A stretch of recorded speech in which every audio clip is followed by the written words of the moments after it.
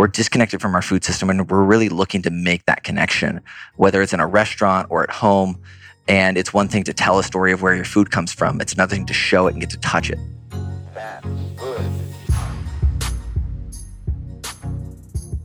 Welcome to the H2W podcast. We're your hosts, Zoe Sakoutis and Erica Huss, founders of Blueprint Cleanse, the iconic juice brand that sparked a multi-billion-dollar category. We bootstrapped, scaled, and sold, and now we're moving on. We put down the juicer and picked up the mic to start a conversation.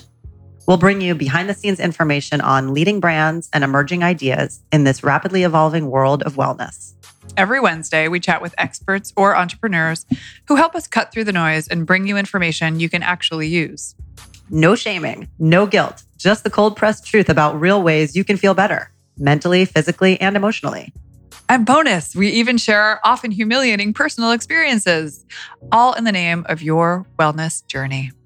Clinical studies have shown that writing 5-star reviews improves mood and circulation. So if you like what you hear, give us some love and share with a friend.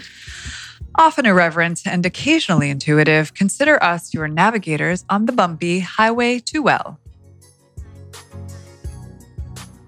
Hi, Zoe. Hey, Erica. What's going on? I was just thinking about lunch. What were you thinking? That I have a bag of wilting greens in my lettuce drawer that I got from the farmer's market on Saturday, and it's now Tuesday.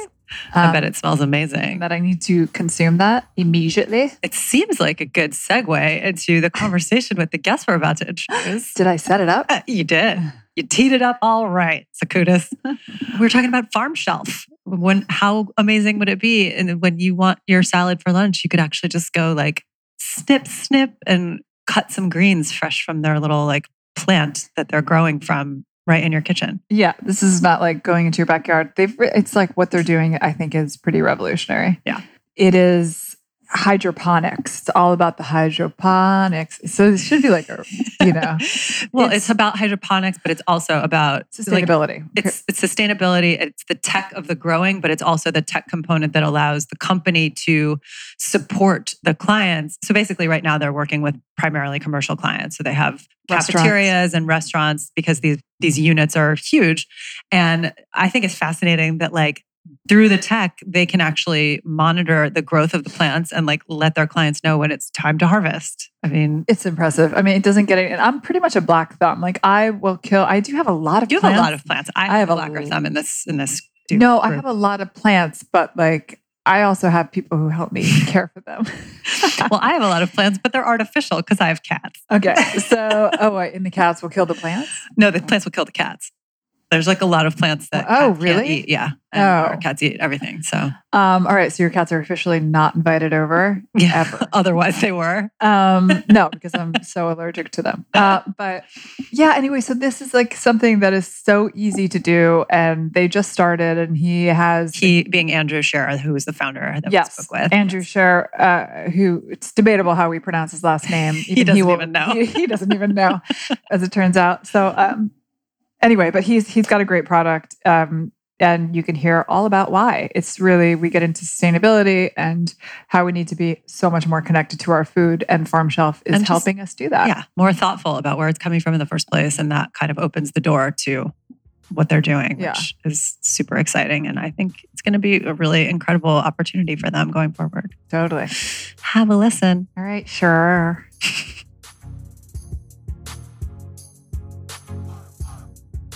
Hi, my name is Andrew Shearer, and I'm the CEO and founder of Farm Shelf. At Farm Shelf, we make it possible for anyone to grow their own food by providing them the tools and the intelligence.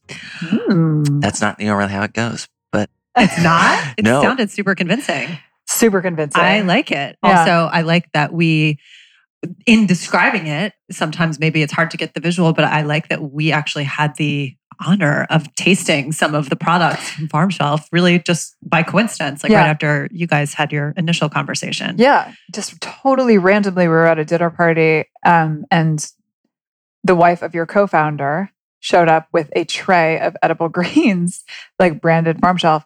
And we usually get like, people will send us product if they have a product before we sit down with them to chat, but it's not as easy to just like FedEx a tray of edible greens. So weren't we lucky? It was delicious. And also visually very appealing. Beautiful. Plus, just a natural experience where it just pops up into your daily life. Yeah. I mean, there you go. Was that some seeding going on there? Just trying to germinate an idea here. I we're like starting it. with All the right. puns. Here we It's go. really bad. I feel like I have a list of number of bad puns. In fact, we've had to limit it a little bit. Do you have a pun limit that you have to? Do you have internally a jar? for our branding? Okay. I feel like we always look at that and we go, okay, there's so many puns that come up when you're working on this stuff every day. There's even an email I think that went out recently that talked about something about schools and it being it's meant to be.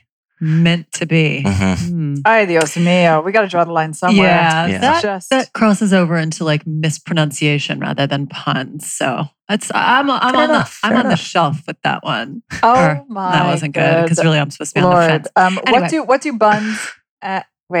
What do buns and puns have in common? I don't know. Buns, lowest form of bread. Puns, lowest form of humor. Somebody told me that one. Okay. I feel like I've heard that before, but not about Not buns. quite in that way. Yeah, it was a different version. Anyway, let's talk about Farm Shelf right. for real. Let's Sounds talk great. about It's Farm Shelf. hardware. It's also the technology, and the whole idea here is based around sustainability. Is that right? What is the origin of this concept? Yeah. So growing up, I was really fortunate to volunteer with some nonprofits that worked in the agriculture and microfinance space in Central America and learning a lot about how Where did you grow up? I grew up in Seattle. Okay. And through that, learning a lot about different tools that were being used to not only finance, but educate people on how to, farm and make a living off that in Central America in a unique way. So growing up, worked with a nonprofit that was really involved in the agriculture and finance space. And then, always had that kind of in the back of my mind. Went away to college, then ended up going into banking and advertising sales. But while working at Pinterest, of all places, started thinking, I really want to grow my own food and just having this passion that, I'd grown up with an amazing backyard where my parents grew some of our food. And then my grandparents on both sides just loved growing their own food. And so started looking at different ways to do it and really getting into hydroponics. And then when looking... Okay, but can you explain hydroponics? Yes. Just the definition? Yeah, so hydroponics is growing with water instead of, a typical soil media. I feel like I was first introduced to hydroponics by smoking a lot of weed in college and having somebody be like, it's hydroponic, man. It's grown without soil. I'm like, I don't know what that means, but I guess it's probably better than soil weed. I don't know. So hydroponics is where you're growing in essentially a water bath, where it's either it's sitting in water or water is flowing by it, so that the roots have access to kind of nutrients in a different way. Mm-hmm. Often, a lot of times, these systems are recirculating, meaning that they use less water and they're really efficient, not only in their water usage and nutrient usage, but also in how fast the plants are able to grow. Yeah, it's super cool. It's kind of like when you get, sometimes you can get basil. And it's in a plastic, bag, and that bag has a bit of water at the bottom, and it's just sort of floating around. That's basil that was grown hydroponically. Yeah, and I feel like you also see it with tomatoes a lot. So really, hydroponic caprese. Yeah, we're going into pun territory again. Be careful. We're caprese for puns. Don't be ridiculous. So to shorten that answer and make it a little bit more succinct. It was succinct. Growing up, just had a passion for agriculture and growing my own food through family, friends, and some nonprofit work.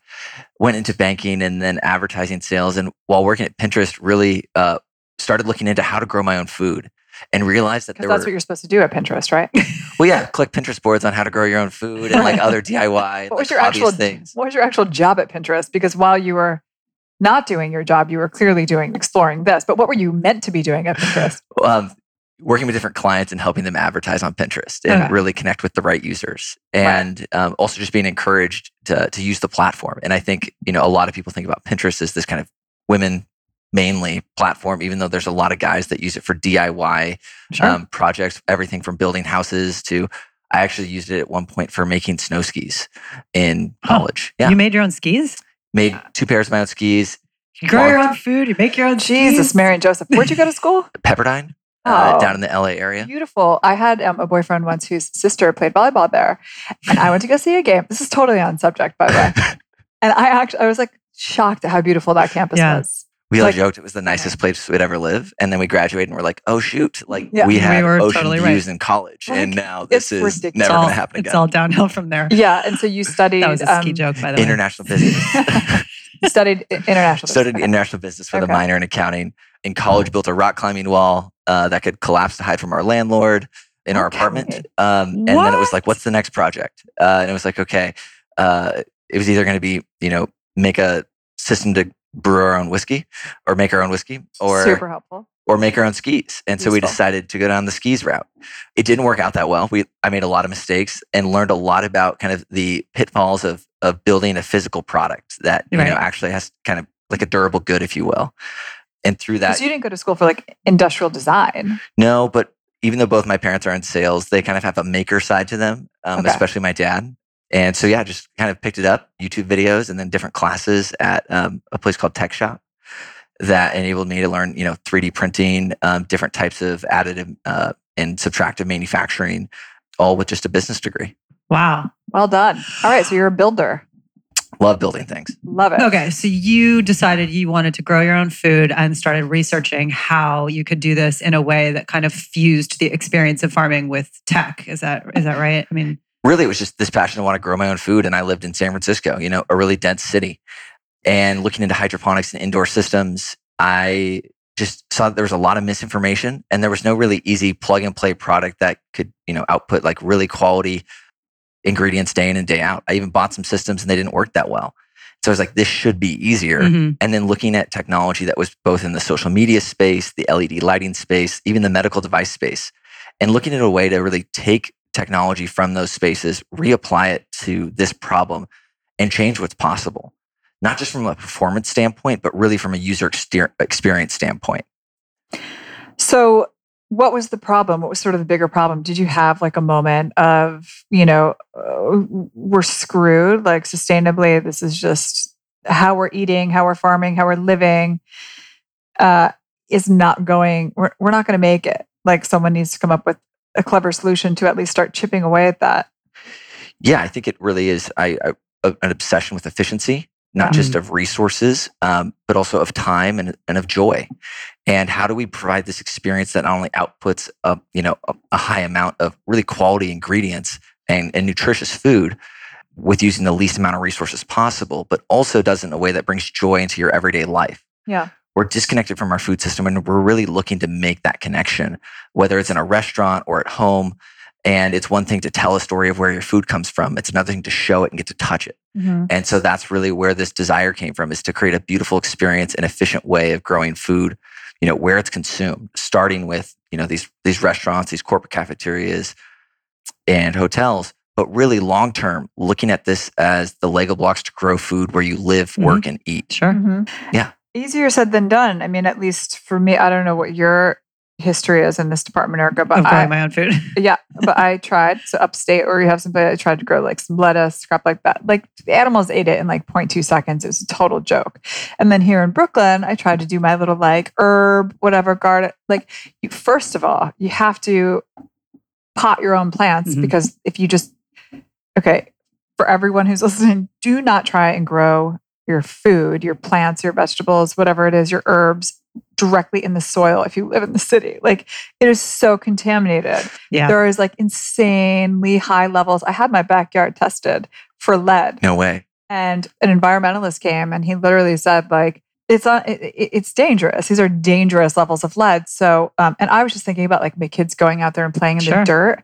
That's why I did it. Yeah. And he said, pretty much all the soil, all the parks, all the dirt in Brooklyn contains unhealthy high levels of lead.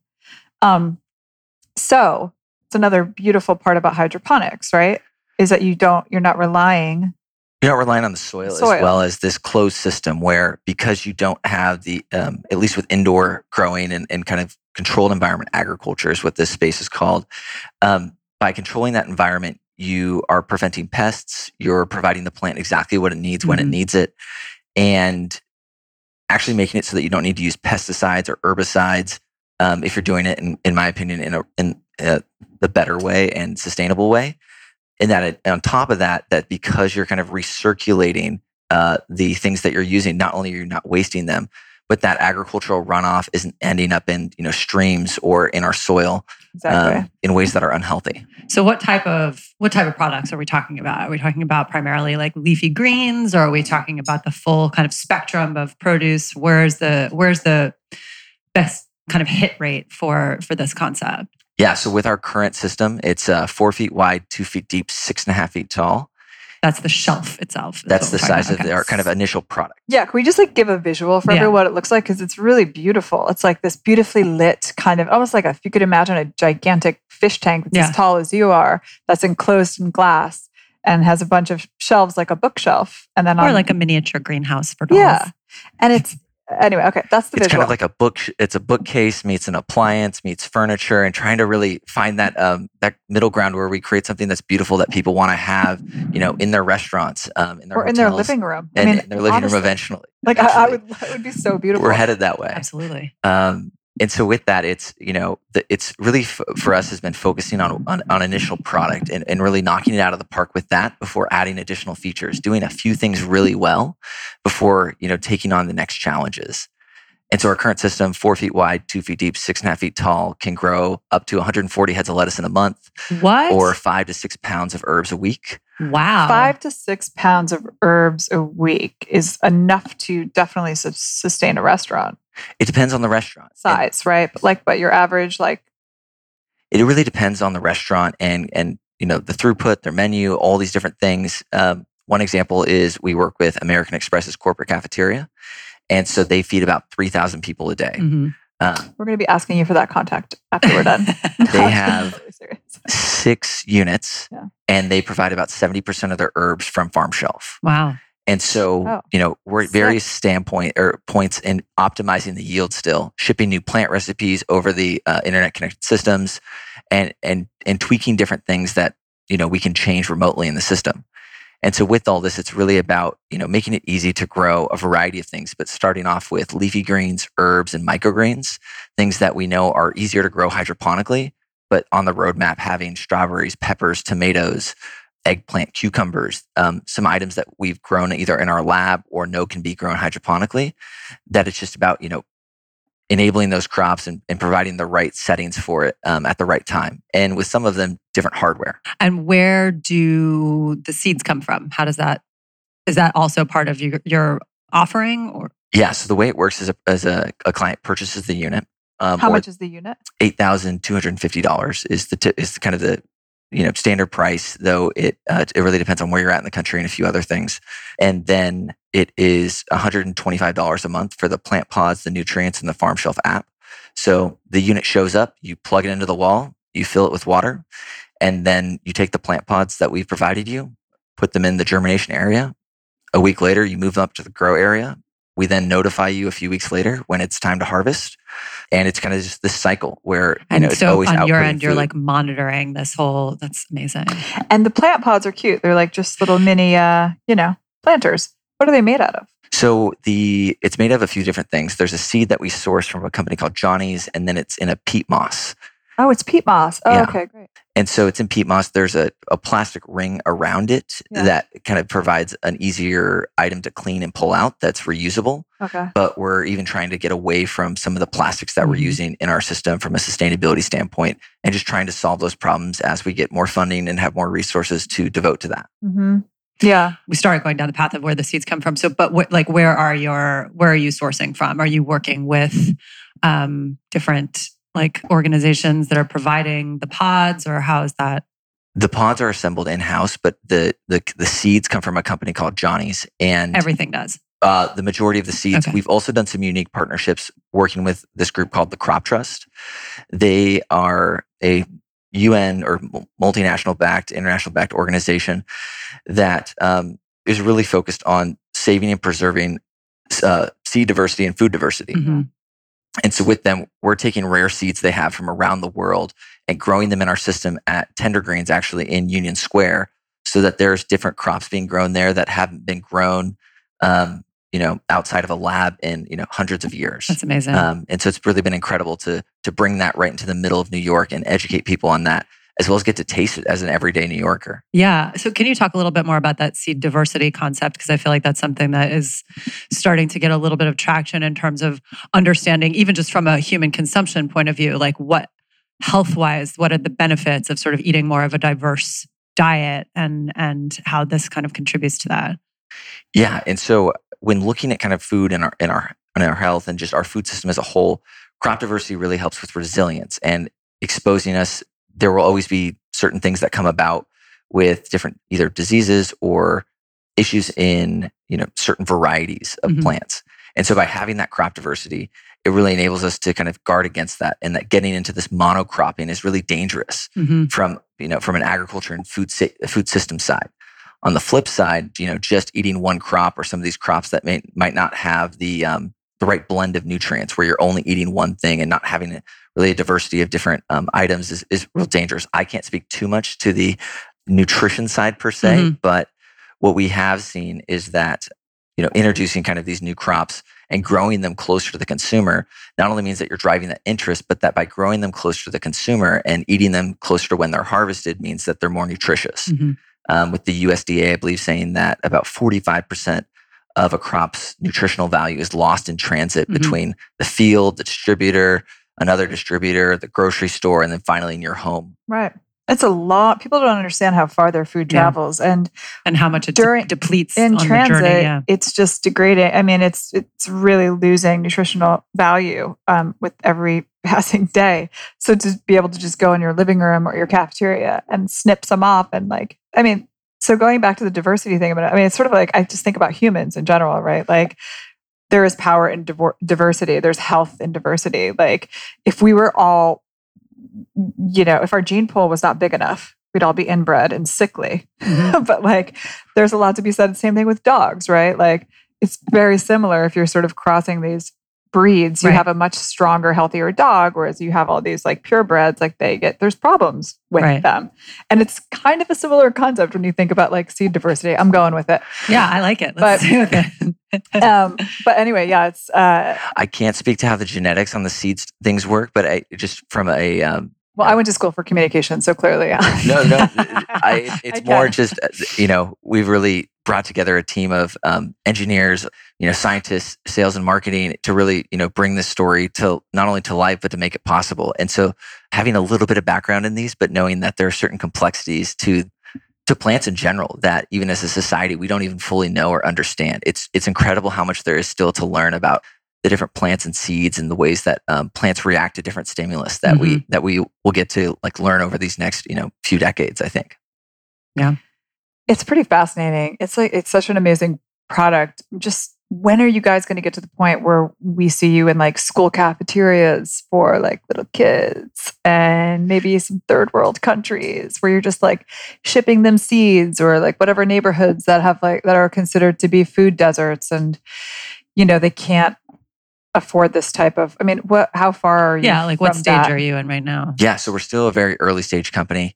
We have about 75 units out there right now. Okay. By the time this comes out, it'll probably be well over 100. It's going fast, but at the same time, it's starting with these, these pro users that are even giving us feedback on the flavor so that we can tweak the plant recipes. Oh, the flavor. Yeah. Interesting. And that as we scale manufacturing and introduce new features, that will not only enable us to grow a larger variety of crops, but grow a higher yield and bring the cost of making it down. I don't envision a future where I'm expecting someone to pay $8,000 for a system, nor do I think that's a good idea. Right. And so it's really starting, with this pro product, and then through that, learning all these different things and making it accessible where we'll be making a unit that costs us, hopefully under $500 to make, that will be able to grow 300 heads of lettuce a month, just as like a benchmark crop. We're already actually growing in a school here in Brooklyn called Brooklyn Democracy Academy. Wow. Cool. Where Eric Adams, the Brooklyn Borough president, through some budget his office had, really sponsored it and made it possible for these kids to be involved in the process of growing their own food and taking it home. And that it's a beautiful product that also engages kids of all ages, from high schoolers to I remember one time standing in Grand Central Station with an investor and seeing this 3-year-old kind of bolt away from his parents, run up and just hug the unit. God, that's the saddest thing I've ever heard. It's just like, we're searching for a connection to food, and seeing that green kind of in our everyday lives, especially in, Brooklyn during the winter, or even anywhere in New York during the winter, is just such a fun experience to get to share with people. Yeah. And also just the prepared, how we've come to kind of buy all of our food prepared now, right? So it's like there is even more disconnect. I'm not even talking about delivered food kits, but I'm guilty of it. Like, I will admit, I am participating in the plastic like sort the of disaster. I have just my fair share, okay? But sometimes I don't have time to buy an entire watermelon and hack it up. And my kids eat watermelon like hand over fist, to the extent that I remember showing them a picture of a watermelon once, and they were like, "What is that?" And I'm like, "You eat it every day. How do you not know what this is?" And it's because they always eat it. It's already cut up, so they don't have this experience of like seeing something grow and then watching it be, broken down. And so, I remember hearing this story, and I need to maybe check if it's true, but that there's certain areas in Switzerland where kids think that cows are purple because that's the color of the cow on a Milka chocolate bar. Oh boy. And just scarier stat for you. What is the number again? Something like 50% of Americans think that chocolate milk comes from brown cows. I've heard that. I've heard that. This is like the most insane thing I've ever heard in my life, but it's true. Anyway, and this kind of goes to that idea of out of sight, out of mind. Right. Yeah. And you ask someone, how long does it take to grow something? Or this idea of, we're talking about plastic. How much of our produce comes in a plastic clamshell? Yeah. And when we think about sustainability, in a lot of ways, we need to think about logistics. Right. How they far, especially that last mile, that's the hardest part. And so that's how we think about going from food miles, where I think the U.S. average is about 1,500 miles is how far our food on average travels to get to our plate. How many miles? 1,500. 1,500, yeah, which is the size of, I don't know, how many miles is it from New York to California? Like 3,000. Okay, so half the U.S. Yeah. And so going from food miles to food feet, where it's, traveling, especially for our highly perishable and highly nutritious foods, really changing the way that that's provided. An analogy I like to use is that we've seen this before. And if we go back to the early 1800s, we used to ship ice from the north via trains and barges. You tell people about shipping ice these days and you're like, you're crazy. And then we got centralized cold storage in cities where it was like, okay, so, now in the city centers, they build up these massive facilities and then they ship it from there. And then the advent of refrigeration. And all of a sudden now the idea of shipping ice or even going to your city center to get something that's stored in the cold is insane. Right. And I think that's how our kids will look back at this time and be like, I can't believe either I did this as a kid or that my parents did this. Like, what were they thinking? Shipping their food thousands of miles when I grow it in my kitchen or my backyard, where I am. So that's a great example. The shipping the ice. Yeah. Yeah. Obviously, everything that you're saying makes total sense, and the ethos of it is crystal clear. I mean, but how do you think about it beyond produce, for example? I mean, we can grow, it'll be amazing the day that we can all grow like hydroponic greens and micro lettuce and sprouts and things. But like, what about eggs? And, I'm not talking about packaged foods, obviously, but talking about like the staples that we are. Wheat, corn, soy, and other. There are certain crops that will never make sense to grow hydroponically or in a hydroponic system. And typically a lot of them transport really well, potatoes, wheat, corn, all those items. And so I think it's about looking at our current resource utilization and where a lot of the waste is coming from on these, highly perishable items, but also looking at the challenge that is increasing food production. The UN estimates that food production needs to increase by 70% by 2050 to feed a growing population. Can you say that again very slowly? Food production needs to increase by 70% by 2050, according to the UN. And that's with that, it's a pretty terrifying stat. That's daunting. And it's like we're not going to find another, like South America-sized landmass to grow all that food. Right, and especially because we're just burning them down. I mean, that's another topic for another day. Are we going to talk about the Amazon? I mean, no, but I think that is also interesting in that you see that there's already like stress on our food system in that they're taking over the Amazon to with that it happens to be cattle. Right. But even if you look at it from a climate perspective, a few years ago there was a black market for broccoli in London after a storm hit Spain because they couldn't get any broccoli. And so like our food system is way more fragile than we think. And with growing certain things hydroponically and really, ensuring that production as temperatures and weather volatility increases, enables us to then re-optimize existing farmlands to grow more of those things that shouldn't be grown hydroponically, or in our case, in a farm shelf. Luckily, food systems aren't typically monopolies. So you don't have one farmer is growing all of X. And that's good for resilience reasons. And so it's really about looking at it from a holistic perspective and doing our part, in our opinion, to grow food in the best way for these highly perishable, highly nutritious foods. And then someday, potentially as a platform, really helping connect the producer to the end user that's already growing some of their food. So yes, you grow certain things on a farm shelf and you're using, our app and our platform, but also connecting to other food producers and other even ingredients that you otherwise wouldn't try. I think a great company that's doing this right now is, Imperfect Produce, and the way that they're ugly fruit. Yep. Mm-hmm. It's like the amount of fruit that we throw away because it's bruised or chipped or whatever is just shameful. How much food just ends up in the trash in general. I think we throw out, it was like 30% of our food gets tossed. 30 to 40. And some estimates have that even now higher. There was an article that just came out this week, actually, that talks about that was the food waste that they were looking at from after harvest until, the consumer consumes it, where that's not taking into account the actual waste that happens on the farmer side. Right, before it even gets... That's just the end user. So when you think about this, like needing to grow, increase by 70% by 2050, maybe it's not so much about finding the new land it's about addressing the waste. Yeah, and addressing it in different ways. And that, again, going back to that logistics problem, a head of lettuce in May, a farmer was getting about 40 cents for that. And then with all the different touch points and all the different processing that it takes to get to you as an end user, the USDA average for that head of lettuce was $1.99. So think about that spread, 40 cents to $1.99. That's crazy. Mm-hmm. And so much of that is not only baking in cost for the fact that, 1 out of every 2 pieces of produce is ending up in a landfill worldwide or not being used, but also that the way that it gets from where it's grown to you is just so inefficient because of, how perishable and how, tough it is to transport food after it's been harvested. You have to pay the distributor. You have to account for it just touches distribution so many hands. Center.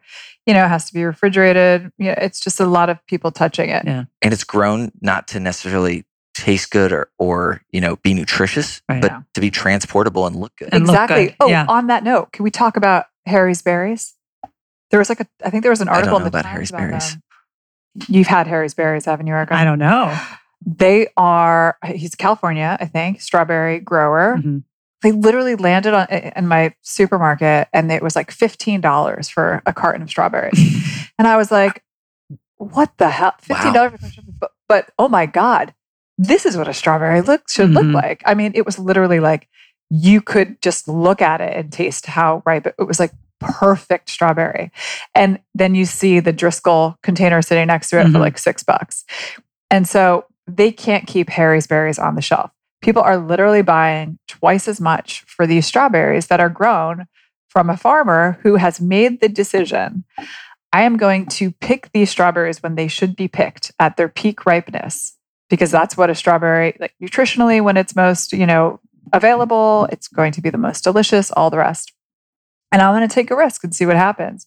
And he did, and people are buying it, and he can't keep it in stock. But so what's different about his supply chain So he's basically, so what happens is that most farmers, because they have to, like you were saying, account for the distance, the time that it takes to get from A to Z. Bananas, whatever, are shipped when they're green, and by the time they arrive to you, hopefully they're yellow. It's just sort of gas them, but like essentially to turn them from green to yellow and raise the temperature a couple degrees. So you know more about that than I do. But like, so strawberries, so they're normally like Driscoll or whatever, they'll pick it before it's ripe, right? Because they have to get it to a certain place and before it rots, right? Otherwise, if they pick it when it's too ripe, it will be rotten by the time it gets to you. Anyway, so it was just kind of an amazing test to see it actually work and to see that like people are really buying it. And of course, I live in like a little bit of a bubble here. Obviously. But wait, so what's his like point of differentiation aside from when he's picking them? Like, how are they getting here in time that they're not rotten? I think the point is that once it's on the shelf, like they have to be consumed faster. Right. Okay. Right. So And so when I look at that and look at kind of the conditions that go into growing a strawberry, strawberries are really complicated and really fragile plants. They're some of the most heavily pesticide and herbicide. I think it's like top 3. Yeah, like it's you one of those really things that they're like conventional. if you don't buy anything organic, the one thing you should buy organic is strawberries and coffee or something. And there's even like organic pesticides and herbicides, and you're like, okay, this is getting confusing, which is what I think is unfortunately happened in our food system, is that we're getting lost behind these labels. But that's another story. But looking a few years down the road with where not just like our technology is headed, but others in the industry, it will be paying $5 for a carton of strawberries. That's better than Harry's berries that was grown within, in our case, will be grown within your home, or in someone else's case that's doing indoor farming, grown in your city, and that it's snowing outside and you're eating the best strawberries that are locally grown that you've ever tasted in your life. My mind is like blown right now. I mean, that is truly revolutionary if that happens. And if you could promise that right now, I'll invest as soon as we hang up. And so we actually had an investor in, when was this? I think it was a little over a year ago. It was sometime during the winter. It was snowing outside. We'd just grown one of our first strawberries in an R&D unit. And we hadn't tasted it yet because it was like just coming time to harvest. And we're like, okay, we're a startup. Like, let's take a risk. We're like, hey, none of us has tasted this. We've never harvested a strawberry before. Like, can you harvest that? And our only condition is that you have to bite in a way where we can actually see, like, we need to be able to see. You can't eat the whole thing in one bite. Like, we need a cross section. And she takes a bite and she was like, wow, like this tastes amazing. No pesticides, no herbicides, a really great ripeness. And like, it's not that white strawberry on the inside that's super tough. And you're just like, I got tricked. Yeah. And that, well, we're not there yet to like make that available to everyone, and it's not optimized. It's not that far down the road. The next time you do want to do some sampling, now you know where to find us. So the proof is in the produce, and really like that's what we love doing, is like inviting people to test it and taste it. The first time that we ever did an installation was in Grand Central Station with a chef, Klaus Meyer, the co-founder of Noma. And after 1 week, we gave him my phone number of like, if anything goes wrong, call me. And I get this call from his head chef, Jonas. And Jonas is like, Andrew, I don't get it. I'm like, Jonas, what's wrong? Like getting ready to like, get on the subway, get there. Like what's going, did something go wrong with the unit? And he's like, why does it taste so much better? It's like a commercial. Like the stuff that's like, why is it so good? And it's like, well, it's because it hasn't been transported miles. It's basil that has depth of flavor, arugula that's got a peppery taste. Right. And things that are grown in a way where they're harvested at peak ripeness.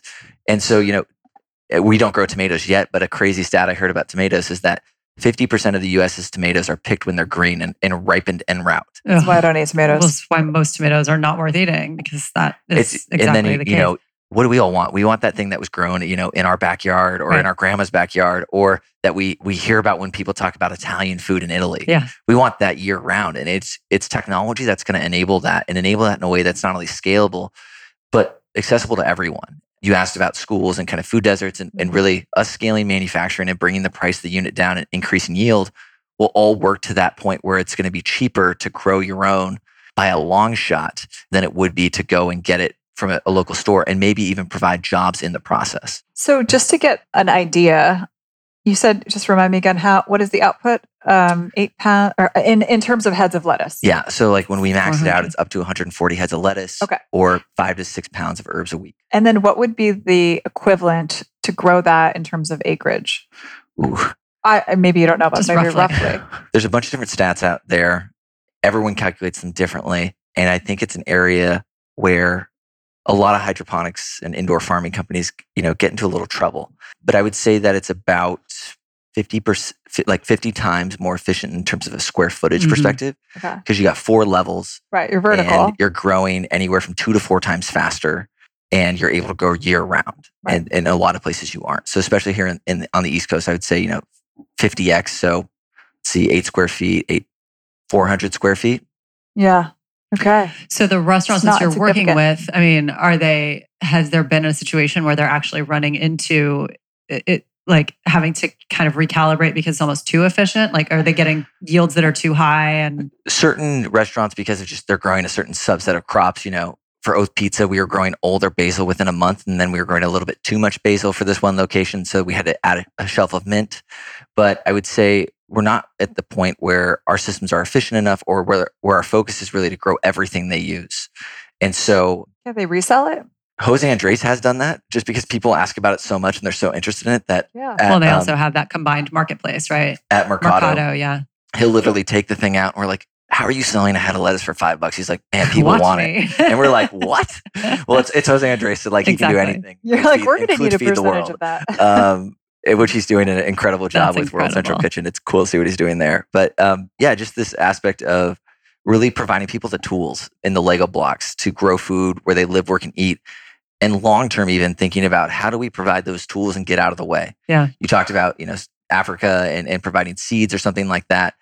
I think it'd be really interesting to go down there and, provide them the technology and resources and say, like, you guys have the cultural context and the knowledge of your market in a way that we will never have. And you're driven, smart, awesome people. Like, what can you do with this technology? Go for it. Right. Mhm. And just see how they take that and create things that we could never even dream of. Well, because we don't have the same food, right? Ecosystem, So yeah.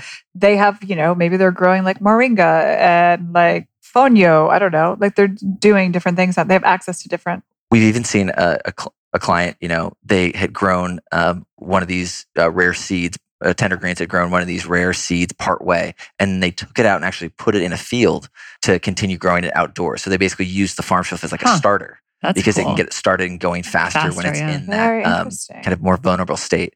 Yeah. And so there's just so many applications to this technology and a platform like this that it's really for us about, making it accessible and helping that technology really fade to the background and enable a beautiful user experience that truly empowers people.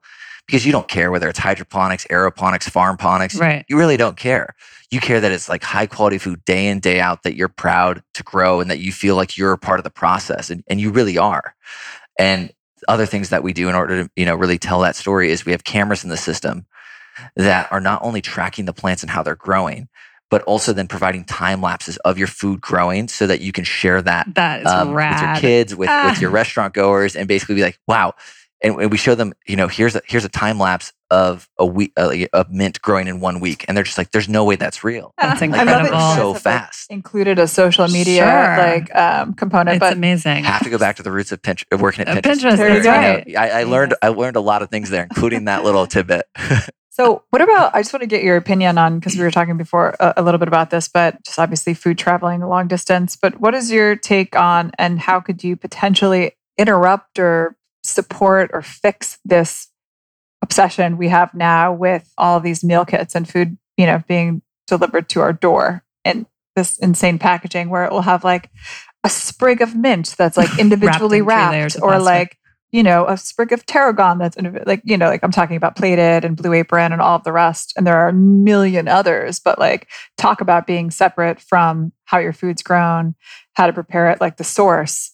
That just seems, that's a problem, obviously with packaging, but just with our ability to connect with our food.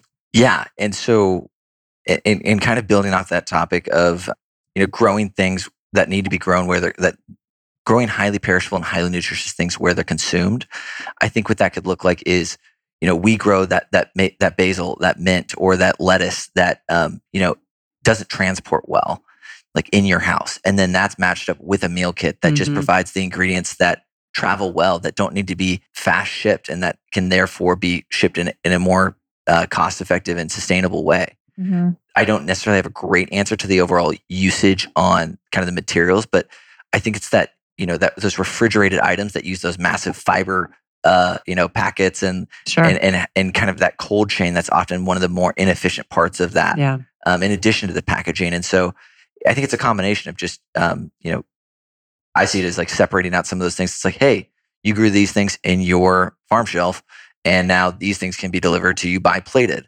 That will complete a meal that, enables you to complete that experience. But like at some point, isn't it just kind of like encourage people to actually make the Cook time to learn how to cook we've been doing it for thousands of years. That's a whole other topic of millennials and our engagement with food. And I think when we look at least the growing, like people that want to grow plants or grow food, that it's incredible to see just the number of people that want to do it, especially kind of the millennials and the Gen Z that are just so interested in that. And then they ask the 3 questions of, do I have the time, the space, or the expertise? And if you can answer those all yes, then hey, we're good to go. But the same way that we're trying to, enable people to grow food and invite them back into that experience in a way that fits their daily lives, I think there is an opportunity to do that same thing in the way that people make food. But we'll see. I mean, is one of the problems just that we don't want to grow food in this country because there's not a lot of money in it. It's not sexy. It's not sexy. Yeah. This sort of like operations around farming, it's very difficult. It's very volatile. It's like, this whole generation, I mean, just Americans in general, like that seems to be the number one outsourced gig is like farming. Like Americans aren't in the fields picking strawberries, like they're just not. So it's exciting to hear that maybe you're saying that Gen Z or whatever the latest generation is kind of getting back or is more sort of energized around agriculture and getting involved in farming or maybe innovating around it. I mean, would you say that's the case? Please say. Yeah, I think there's this level of interest in local food or just even the story behind your food and where it comes from that is, just only increasing. But then the next thing is, yes, I want to do this, but also make it convenient for me. Right. But how do you make it convenient and sustainable? And those are kind of, the things that you got to make sure that you're doing. And that by making this something that they can do in their everyday life and not change too many things, that you all of a sudden make it approachable and possible. And, we do have an issue with like not enough people are interested in agriculture anymore. It's a problem. How do we get them interested? I think by showing them showing them kind of the things that go into their food system and a lot of the new, fascinating problems and technologies that are being applied to the system to make it more efficient. That it's not, a pitchfork and a tractor, and it's actually this very high tech, hard to do job now for a lot of different fields. Right. That I think if more people understood that they'd be interested in it, because it's not this thing that. I got stuck on the farm and so that's why I didn't move to a city. Yeah. You don't have to go from hipster to hickster, I think. Well, I do think that, there is the value in, the social media angle there, which is, it's used for a variety of reasons, but one is certainly to kind of expose and answer these questions that people have often not even thought to ask in terms of like, where is my food coming from? How far has it traveled? I think that, you're certainly doing your part. And I feel like conversations like this, like the goal really is to encourage people to consider what they hadn't even considered before. It's like, it's a step before you even decide if you care about it. You actually have to be aware of the question in the first place.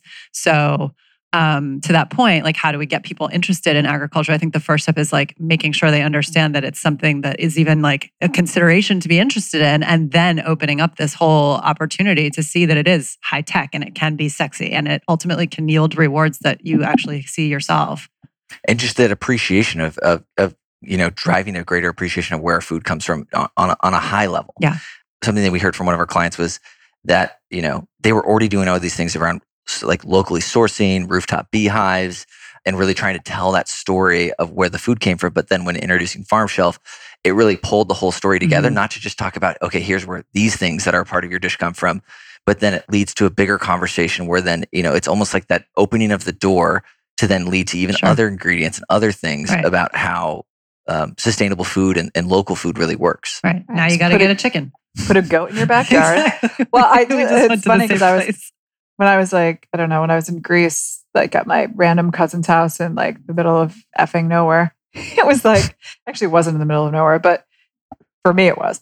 Anyway, but she, like, it was totally normal that there was a goat in the backyard and we were sitting in the kitchen and it was like, oh, you want some milk? She literally went into the backyard, squirted some goat milk into a can, boiled it on the stove for a few minutes, strained it, and we drank it. And that's how it's done. And that's how it's done, folks. Yeah. And that doesn't get anywhere. But that was like doesn't get any fresher than that. And this is not 1930. This is like, recent. So, I absolutely love your enthusiasm because I feel like you can see on your face, like it's exciting to me to see how excited you are about this because it really instills a sense of confidence in me that like you are going to be one of the people to really change all of this. But what keeps you up at night? Like, what is the sort of dark side of this? There's something that's keeping you up at night because there's a lot at stake here. Yeah, with any startup, I think it's just there are so many things that you want to do, and it comes to focus and then also resources. And so it's are we focusing on solving the right problem? Are we executing on that well? From adding new crops to improving yield, but also then fundraising. Mm-hmm. It really takes a village or an army to do this. And wanting to invest more in, our R&D to bring the cost down, to increase the yield and add those new crops, isn't cheap. And so it's running around and asking people for money, but showing them where we're headed. Mm-hmm. And so I think fundraising keeps me up at night, making sure that we have a great culture on this team and really continuing to invest in that at Farm Shelf, because that's something that once it's broken, it's almost impossible to fix. Mm-hmm. And that you want to not only get from A to B, but you want to enjoy the ride. And a good culture is so important to that. Yeah. How big is your team? With a mix of full-time and contractors, it's a 28, which is not small. It's like a good size for culture building. Yeah. Yeah. When did you launch your first? First started, full-time with other employees working on it January 2016. So coming up here on 4 years, which is crazy. And we launched our first unit in mid 2017. I really, you are Zoe doing just God's wants one work for here. So I think this is going to be just like revolutionary. It's such a powerful, I don't know. It's so impressive what you've done. Thanks. We're really lucky to get to work on what we work on. And so many people come around to help us in crazy ways where, even meeting one of our neighbors in the Brooklyn Navy Yard and being like, hey, really random ask, like, can you unload these things from a semi truck with your forklift and store them in your, area for a couple of days? Oh, by the way, my name's Andrew. And he's like, wait, all right. And I was like, and this is what we do. And he's like, oh, yeah, my dad did that in our basement with high pressure sodium bulbs. Like, I was like, okay, so your dad did the thing that I'm doing now. Yeah. He's like, okay, yeah, we'll throw him in the back. And it's like, what? Cool. So just so many people have come alongside us and helped us out to help us get to where we are today. Well, I mean, it's really hard to argue with what you're presenting here, which I think is that's what's exciting about it. Yeah. Like this is common sense meets technology meets innovation and enthusiasm. I think it's like a winning melange. Yeah, they know it's in their best interest. All right. Well, thank you so much for coming on. Thank you so much can't wait to share. Thank you for having me on. And yeah, we'll send people to learn more about it at farmshelf.com. Farmshelf.com, as well as, we're at Tender Greens in New York. Yeah. Marcus Samuelson's Red Rooster, as well as Marcus BMP over in Newark. And Hudson Yards. Hudson Yards at Mercado, as well as a few other places throughout New York that we have up on our website. I can't wait. Sweet. Thanks, Andrew. Thank you. Thanks for listening to HTW. If you like what you hear, please subscribe and make sure and rate us on iTunes. You can even give us 5 whole stars if you think we deserve it. If you have ideas for guests or topics, you can call our 1-800 number. Yes, we have a 1-800 number at 800-674-1839 or holler at us on social at HTW Podcast. You can also head to our website at htwpodcast.com for more episode info and check out our Daily Blend blog to see what we're drinking.